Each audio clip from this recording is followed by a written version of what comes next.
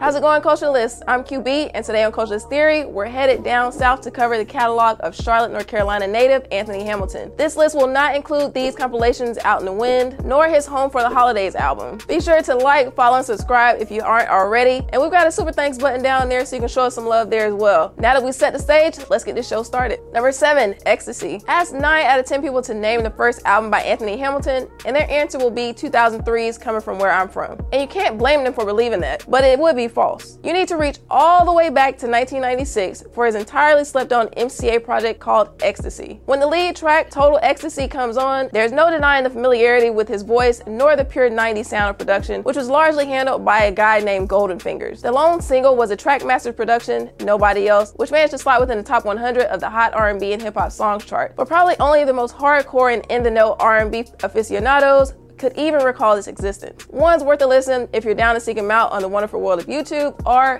You're My Type of Woman, Spend Some Time, In the Mood, and I Will Go featuring Terry Robinson. However, Hamilton sounded just like every other R&B singer of the era, and none of the music made him stand out amongst a crowded field of crooners vying for attention. Simply having a decent voice alone wasn't gonna cut it, which he quickly messed around and found out. Ecstasy sold wood in the hood. Anthony was subsequently dropped and forgotten about for years before finally re-emerging on Jermaine Dupri's So So Def imprint in an effort that would make the world take notice. Number 6, What I'm Feeling. Typically, when an artist takes an extended hiatus, it usually does them some good. They come back with a renewed energy, focus, and ready to deliver some of their best material yet. But in the case of Anthony Hamilton, 4+ years away from the spotlight, the resulting What I'm Feeling is not quite what we expected. Let's talk about the good stuff first, shall we? The title track, featuring his hand-picked backup singers dubbed the Hamiltones, racked up a Grammy nomination for Best Traditional R&B Performance in the year following its 2016 release. The album hit number 2 on the hip hop and R&B charts, its highest charting record to date, and the tracks Amen, Grateful, and Still are decent, but that's about where the praise ends. The amount of mediocrity here is what we're not feeling. The first 2 cuts will have you questioning if you even turned on the right album, because they sound far from Hamilton's usual output. It's always a gamble when you leave the majority of the production in the hands of a small few. In this case, longtime collaborator Mark Batson, who crafted all but 2 songs. Suffice it to say, he crapped out on the roll of the dice this time. Anthony tries to reel us in with his life sorrows on Walk in My Shoes, but the end result is nowhere near as compelling as his own song, Pray For Me, that preceded it. And although we can understand where he's coming from on Take You Home and wanting mama's approval of the lady in his life, it's hard to get this particular voice out of our head when he says it out loud. Tell you what, since she knows it all, then that's where you need to be. Sorry, not sorry, bruh. None of these songs hit your soul just right, and any slow burners you were hoping to find are MIA here. Whatever Anthony was feeling inside when he crafted his 6th outing did not translate through this batch of music. Next, number 5, The Point of It All. This album is a prime example of being good enough, but nothing spectacular. It lacks any strings of catchy tunes that you'll want to play back repeatedly. Take the lead single, Cool, featuring David Banner, for instance. The music and lyrics are indeed cool, and Banner's appearance does give the song some extra flavor, but the hook is just too generic to be even remotely memorable. When you first put on Praying For You /Superman, if those deep southern country vibes turn you off before he even says the first word, you'll never get to enjoy the chant and response near his climax or the bluesy piano groove on the Superman segment of the song. The Day We Met is a nice upbeat song, and it appears that Nick Cannon had taken his part of the song quite literally. Have us a couple of babies that many we can afford.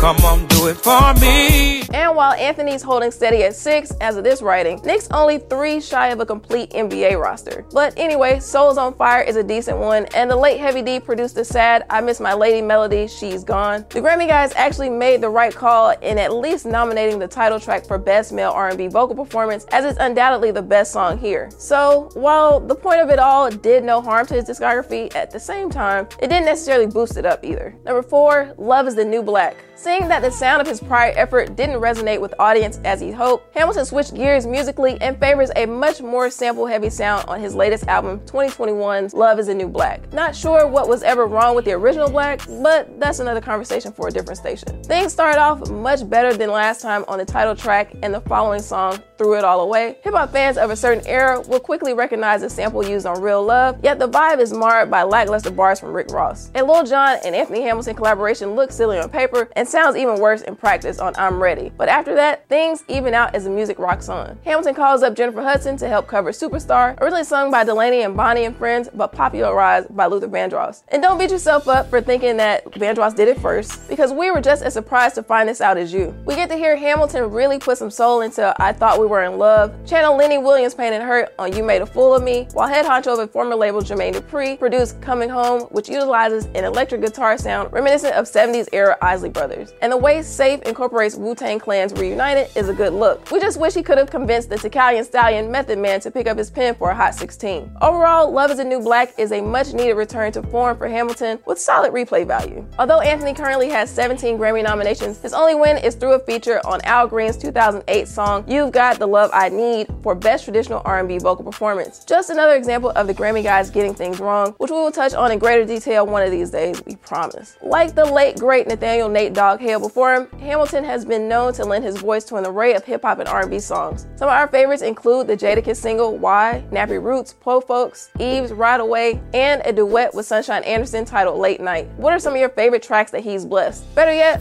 what's some of your favorite tracks from his mid-2000s compilation? Let us know in the comments below. Now back to the list. Number 3, Ain't Nobody Worrying. Picking up where Coming From Where I'm From left off, Hamilton returned with album number 3 just in time for Christmas 2005. And when he loves strong, as evidenced on singles Can't Let Go and Sister Big Bones, which features comedian Monique in the accompanying video. Clearly, this brother knew something that most of America didn't learn to appreciate until years later. So shout out to Anthony for showing his big girl some love. Dig into Southern stuff for even more of what gets his fire lit. The theme of love progresses throughout as heard on I Know What Love's About, Change Your World, and Never Love Again, where he bears his vulnerabilities, explaining why it's hard for him to trust once his heart gets broken. Hamilton also provides us with some musical theater on Preacher's Daughter and on the album title track, which was co-produced by Raphael Saadiq. Carrying over a dozen tracks, the skips are at a minimum, with everybody being the biggest offender. While we can appreciate the attempt to mix things up musically, the island vibes present simply washed up on the wrong shore. Although the album charted higher than its predecessor, peaking at number 19 and number 4 on the Billboard 200 and hip hop and R&B charts respectively, sales-wise, it fell short. Nevertheless, ain't nobody worrying about that when they're just about to get a taste of some of that southern stuff they like. Number 2,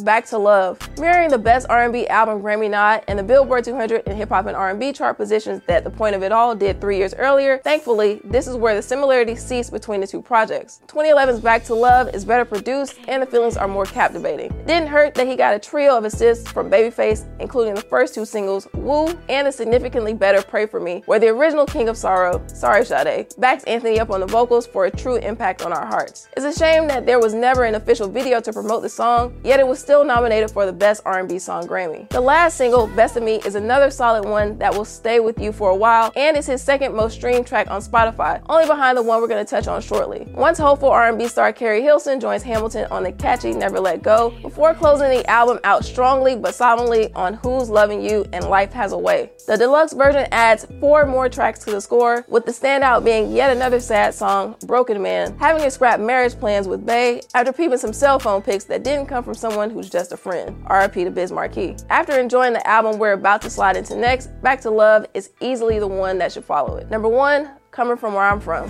Head for the turnaround. Head for the turnaround. That's exactly what Anthony Hamilton did with his second shot at the music biz. Went from random chorus singer on the brink of obscurity and then turned around to create a sound truer to himself, in addition to gaining the backing of Jermaine Dupri's So So Def label. The resulting project was 2003's Coming From Where I'm From, with song titles such as Cornbread, Fish and Collard Greens, and Since I Seen You, not seen, but seen you, it's fair to assume that the flavor Anthony's bringing is purely from the South. The title track was how he reintroduced himself to the world, and ironically enough, he never mentions exactly what cities he's from. But by leaving that open to interpretation, he also makes the song about hard times easily relatable to listeners in any town worldwide. Genius. How the first track, Mama Knew Love, never became a single, much less the first one, being that it borrows from Jay-Z's The Blueprint for the backdrop, is still quite interesting. It would have been an easy way to reach the hip-hop crowd while sharing his soulful vocals. However, that avoided Hamilton falling into the trappings of his failed debut. Tracks like I'm a Mess and My First Love, featuring Latoya Williams, really let his emotiveness shine, but we all know that the Grammy-nominated Charlene is the real crown jewel here, a bona fide classic now 20 years strong.